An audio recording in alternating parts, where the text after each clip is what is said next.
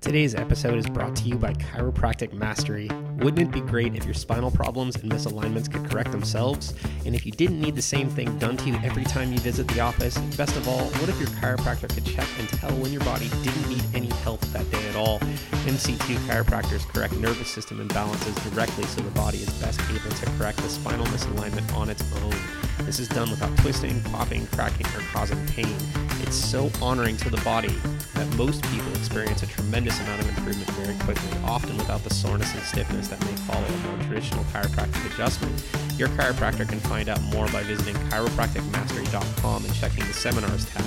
And if you're looking for a chiropractor that will custom build the most painless yet effective chiropractic adjustment for you on every visit to the office, go to chiropracticmastery.com and click on the referrals tab.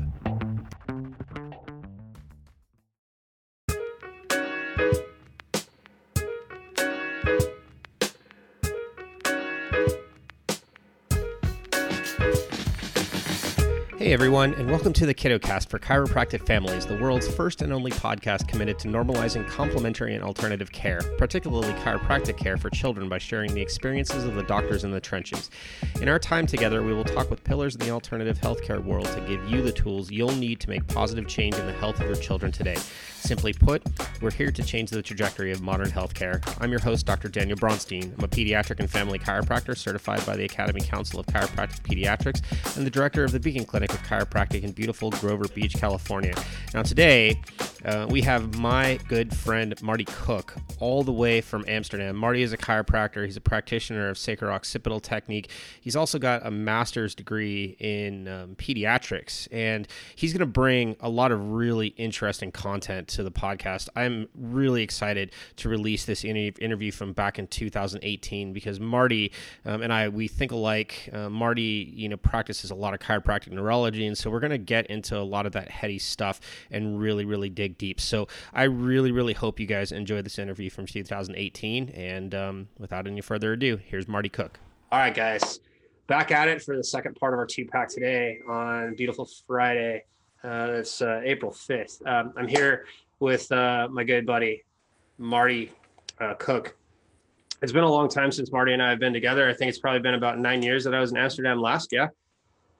I believe so, yeah. Maybe 8. It was 2011, so yeah. Yeah. I'm going to be back in August of this year. I'm looking forward to it. But I asked Marty to be on the podcast because in addition to all the amazing chiropractic work he's doing, the traditional chiropractic work he's doing, he's working towards his master's in pediatrics, and he's doing some pretty intensive neurological type work with kids in his offices. And I wanted somebody who has expertise, post-grad expertise in this, to come on the cast and talk to parents. So Marty, first of all, thanks for joining us from 8 hours away. I appreciate that.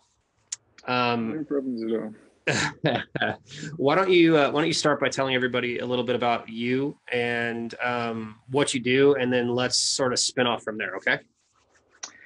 Okay, great. Well, thanks for having me on, and thanks for that amazing intro. I kind of feel like I'm just one of the chiropractors that is in the trenches doing their thing every day, and don't necessarily see myself as doing really anything different or anything to what we all should be doing. But my chiropractic started really as a patient when I was 13. Typical story: hurt my back, couldn't really walk, and ended up seeing a chiropractor, and that led me into chiropractic college in Australia. Went to RMIT, graduated there in 2006. Spent a year working in Australia, and then decided to travel the world a bit, and found myself eventually in Amsterdam, and haven't left. And very quickly, I really found a passion for kids and babies, particularly through SOT, and more recently some of the more functional neurology that's being created. So talk to us about SOT. As I talked to you in our little pre-chat, I know nothing or almost nothing about SOT other than what I was taught at LACC, which might as well be nothing. But I got to see you and your previous mentor do a lot of this work when I saw you last, and it was fascinating. So talk a little bit about what it stands for, what it means, how you can help patients with it, and let's go from there. Yeah, SOT was developed by Major Dejarnet, and he was both an osteopath and a chiropractor. And he basically merged two separate professions into what he thought was the best way of helping patients.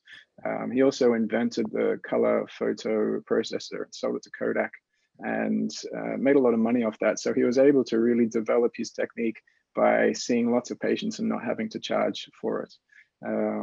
And from there, SOT grew and grew and grew. And many other chiropractors started wanting to know, so he ended up teaching it, of course. And now SOT is quite a commonly used technique throughout Australia, but also throughout Europe. And it's the thing I like about it is it's super gentle. So you can really use it on anyone. It does have the manual adjusting in it. There are some people believe SOT does no manual adjusting, but there is manual adjusting in SOT. It's in the manuals, it's in the teachings, but it's one of those things that you can choose to utilize or not. So when it comes to helping kids and adjusting with appropriate forces and things, it becomes a technique that is super useful and super appropriate for all age groups of people. Can you lay out what an SOT procedure looks like for anybody who's coming in? And the reason that I bring this up is because typically when people are exposed to chiropractic, they're exposed to big, high velocity adjustments that make a lot of noise. And when it comes to taking care of kids, obviously that's not the way any of us work. But SOT is a little bit different. So a patient coming into your clinic may see this and go, well, that's not what I was expecting. Why don't you lay it out for everybody so they can figure it out? Yeah, so SOT, when assessing the adult patient, at least, posture analysis plays a role. There's muscle testing that helps establish whether or not someone's problem is an ascending problem, so beginning at the pelvis and moving up through the body, or whether it's a descending problem, whether there's a cranial component that's causing a descending torque through the body and creating postural adaptations. And then from there, you can categorize the patients into category 1, 2, or 3. 3 is more discogenic and vertebral type problems, subluxation, if you will, in the lumbar spine, versus category 1, versus more of your dural type problems, so dural torques and cranial problems. And so when we look at kids more specifically, we look more towards that dural system. We look more towards the sacro-occipital pump system to help optimize their health, which is a big part of the SOT system. So then the question becomes, if you're employing SOT, which is low to zero force, there's a lot of blocking involved, right? Yes. And you're studying all this work with Robert Melillo, which is chiropractic neurology. How do the two intersect? I've got a couple answers to questions that I'm going to ask later, but I don't want to step on your toes because you're the expert. So how do the two work together? And that's a really good question, because that's something that I'm learning to incorporate now. When I'm seeing kids, and I see a lot of kids with learning disabilities, ADD, ADHD now. And what I'm finding is that a lot of these kids that are presenting with these developmental problems will also have very specific areas of tension through the dural system, through the cranial system. And so it does complement each other. When you look at the functional neurology, when you look at the cerebellum, vestibular type things, there are definite, there are areas that I see gel quite nicely with both systems. But again, it's something that, because a lot of this developmental neurology is still developing, so to speak, the understanding of it is growing, incorporating it into the practice and knowing exactly what's going to work when you combine the two is very much a clinical experience-based thing. And that's something that I'm continuing to develop as time goes on. So talk a little bit about your master's, specifically, what your thesis is, what you're working on, how this is going to help, children and families in the future. Yeah, so I started my master's almost 3 years ago at the ACC in the UK. And my master's thesis is on plagiocephaly, actually, and cranial adjusting. And this is where the where SOT comes into it quite nicely, because cranial adjusting is a huge part of SOT. And when it comes to kids with plagiocephaly, what we see is that kids respond what we believe to be even faster than what the standard of care provides at the moment. And standards of care range from stretches of the neck and repositioning of the head and things like that for these kids. But when you can kind of incorporate the cranial component of SOT, and specifically techniques that have been developed further by Dr. Steve Williams, Dr. Marty Rosen, these guys I'm sure you're probably familiar with. What we see is these cranial corrections really help change the shape of a baby's skull a lot faster than what we see when we just give positioning. And so currently my master's is still, all the data is still being collected, but by the end of May I'll have the results of that. And then following that, we hope to continue the study and publish once we have enough. Awesome. Yeah, it's really funny. I just sent Steve a patient who has a very specific defect called a CASP defect. There's only like 100 or so of them in the whole world. And I'm seeing one of the kiddos right now in my clinic. The mom belongs to a group and wanted to find another chiropractor who could potentially address some of these delays, neurological delays. And I couldn't think of anybody better where, she is in Northampton, to Steve. You're talking about ADD and ADHD. Yeah. We see a ton of these cases in my clinic as well. I use a totally different approach, as most of my listeners know. What other types of things are you seeing other than your plagios and your ADHDs and your ADDs? A lot of what's termed developmental coordination disorder. So I see a lot of kids with just poor tone as infants and babies, but poor tone as in older kids as well. So looking at the 8, 9, 10-year-olds that come in, and they're clumsy. And when you do strength testing on them, if you get them to try and do sit-ups, they've got no core tone at all. They've got no strength. And when you look back through their history, you start to see these common traits: plagiocephaly shortly after birth, birth trauma, missing milestones, all these things that you start to put into this package of, okay, this started way back, potentially during pregnancy. Or shortly thereafter. And this is just the result of everything that wasn't corrected previously. Okay, so I got a couple things that I was thinking of while you were talking about this. So birth trauma is a huge contributor to what we all see in our clinics. I was just giving a workshop on this last week, so it's apropos that you just brought this up. So thanks for that. Something like, I knew Gutmann has his paper where he talked about something like 80% of births will end in a form of trauma that contributes to something like subluxation, which is, an alignment problem or a motion problem in the spine, or in your case, you'll see motion problems or motion artifacts in the cranium.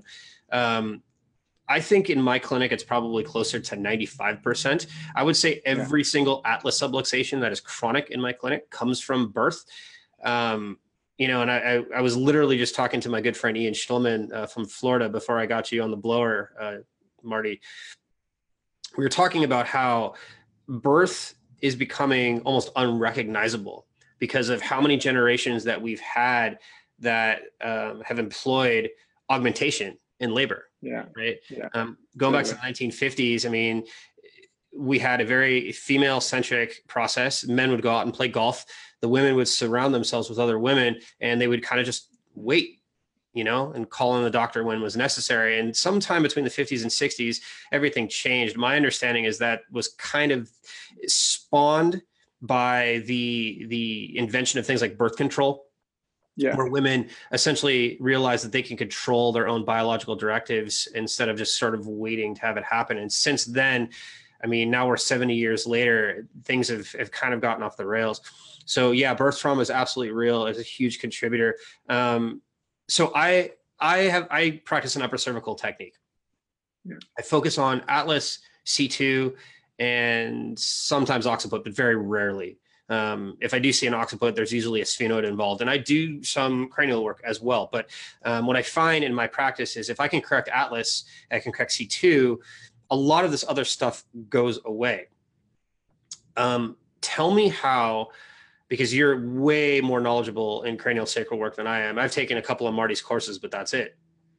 Tell me how cranial faults can contribute to subluxations and vice versa. Okay, so this goes back to basically then how the cranium actually moves. So there's several pulses throughout the cranium, but the one that we can all associate easiest with is when we breathe out. There's a degree of movement through the cranium, and this contributes to movement of the cerebrospinal fluid up and down the vertebral column. But due to a cranial strain pattern, so if you've come through a traumatic birth, or you have been left sleeping too much with your head on one side, and you create this torsion through the skull, the descending messages going down through the musculature of the neck will cause potentially restrictions, rotational complaints, subluxations, whatever you want to call that, in the child's neck and continue down through the body. So a lot of the time in SOT, when we see that there's no pelvic component, then you look straight to the skull and see, okay, where are the subluxation, or where are the skull restrictions that you're finding? Where isn't the movement working properly? And then that will, by correcting that, you then correct not only the descending neurological messages, but also the movement of the cerebrospinal fluid throughout the skull. Is that? Yeah, no, for sure. It was a loaded question. Yeah. And I'm glad you answered it the way you do, because in the technique that I use MC2. I don't know if you know anything about it, but it starts with the same premise, I think, as SOT. We talk about how subluxation is relational, not locational, which means we look for neurological inputs that bring certain cranial or suprasegmental things to summation, right? Yeah. And in a lot of cases, that could be an atlas, which is attached to a ton of muscles that have a bunch of 1A afferents that are really fast, and they send a bunch of sensory inputs to the brain. Or it could be a big toe. Right? I just had this conversation with a gentleman that I'm taking care of yesterday. He wanted to know why every time I adjust him, I'm adjusting his big toe on the right foot. And the reason is we can get him like 99% of the way there by adjusting his spine.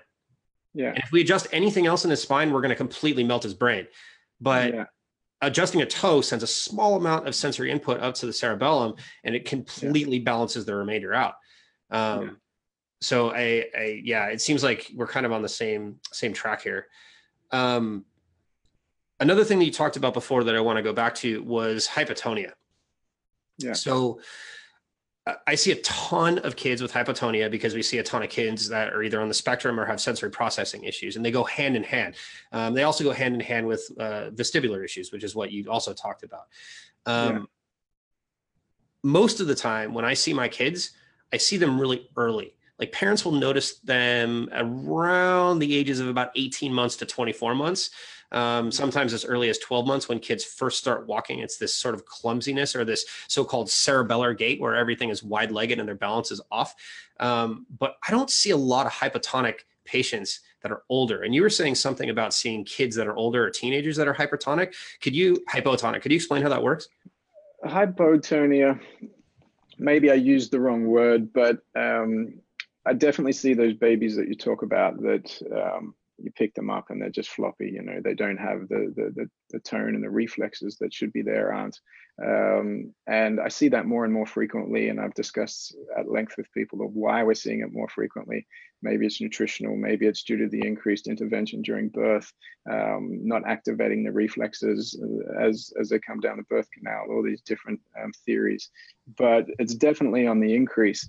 When we look at the older kids with poor tone, poor control, poor coordination, and I guess I used low tone broadly when I discuss more of the fact that they're just uncoordinated. When I get them to try and do muscle testing, you know, they don't have the strength through the body that they should, and you know, there's neurological aspects, huge neurological aspects to that develop as a result of retention of those reflexes, or as a result of cerebellar problems.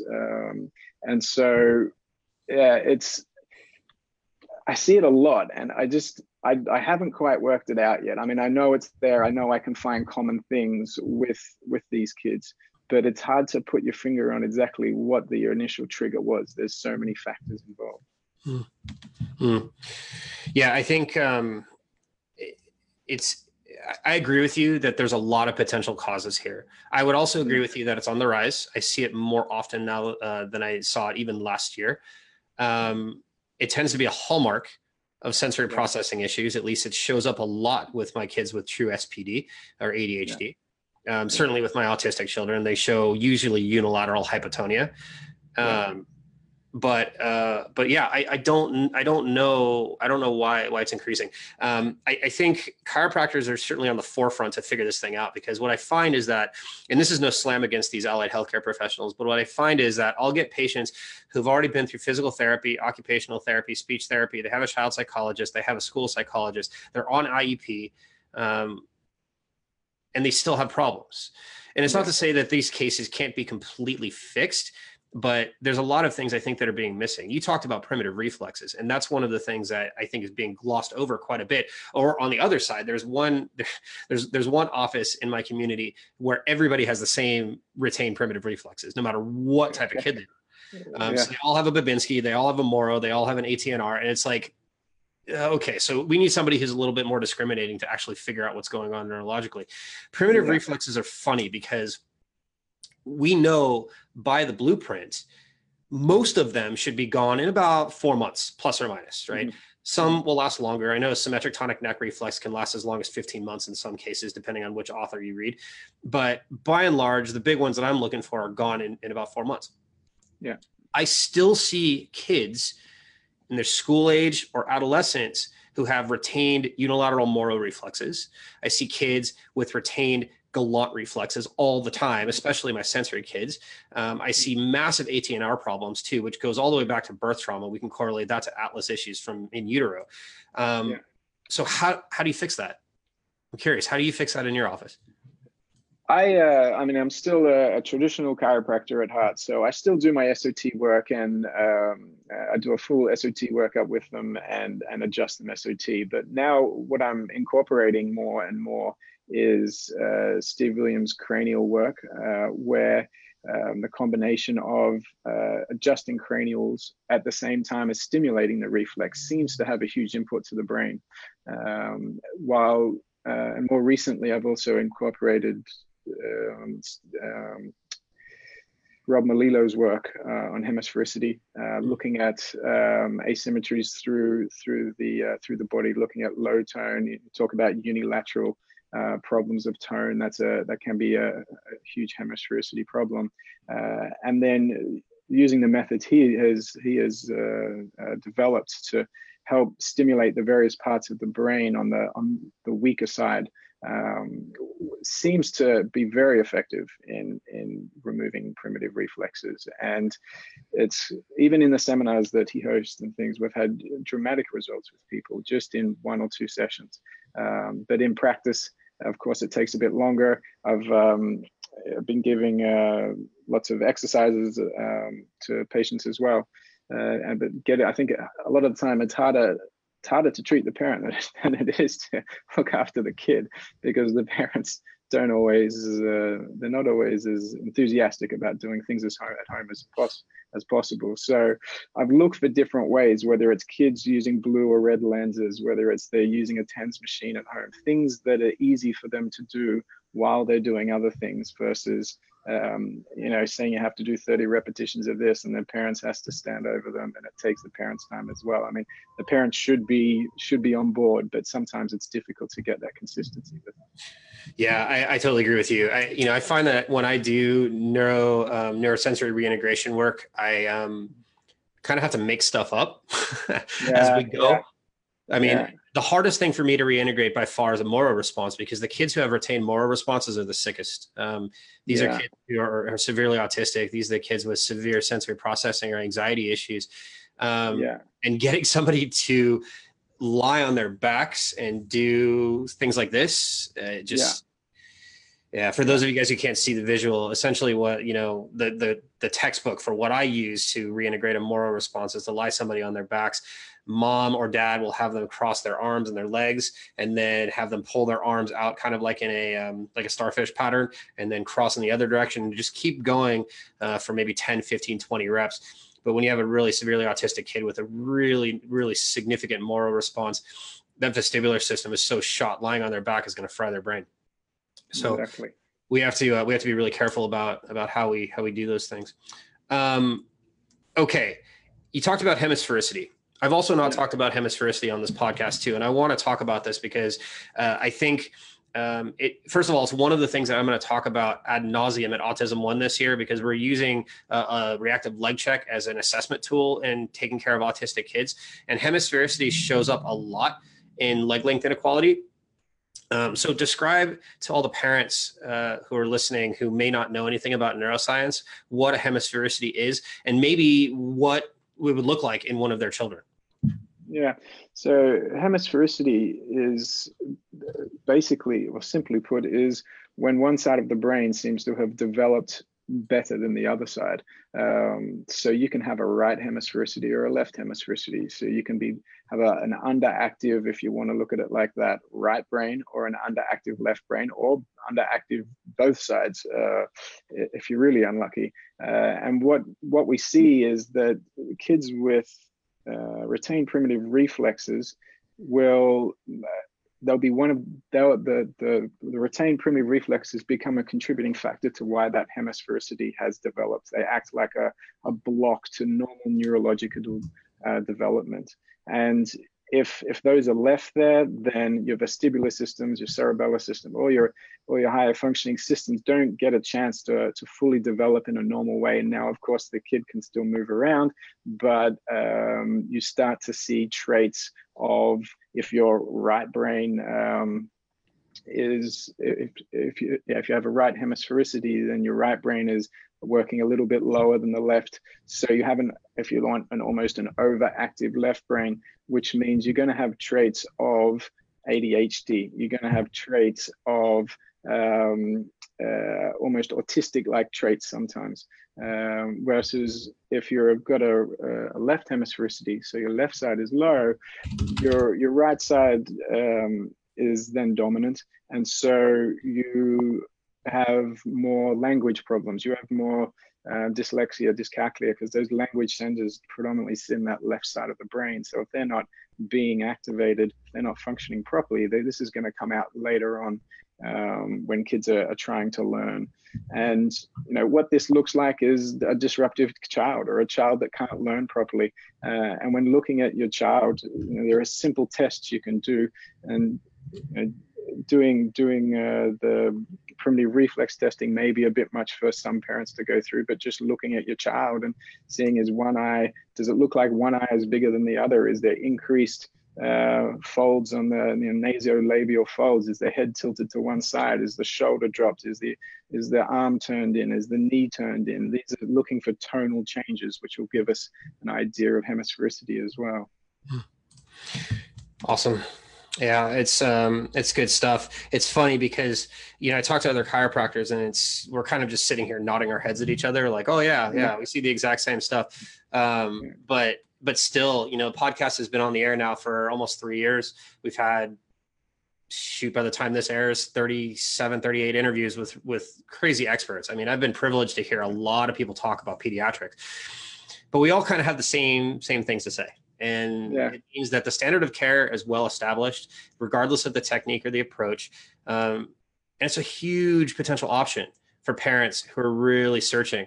Obviously, you know, Marty and I both could speak from experience on this. We would like to see your kids before there's a problem, but don't feel like it ever is too late to take your kiddo to a chiropractor, especially one who knows pediatrics. And even beyond that, somebody who knows the neuroscience like Marty is as well. So Marty, thanks, man. That was awesome. I really appreciate you taking the time. I know it's late out there. How do people get a hold of you all the way out there? Yeah, the best way is via my website. I have two practices. The first one is www.chiropraxy. So it's the word chiropractic, but with an E on the end instead of a C. Castricum, CASTRICUM.nl or www.purehealthchiropractic.nl. Awesome. All right, guys. So if you're in Amsterdam, you're anywhere in the Netherlands, this is a guy for you guys to see. And for now, that's pretty much it. Marty, thank you so much. And I'll talk to you all very soon. Okay. Take care.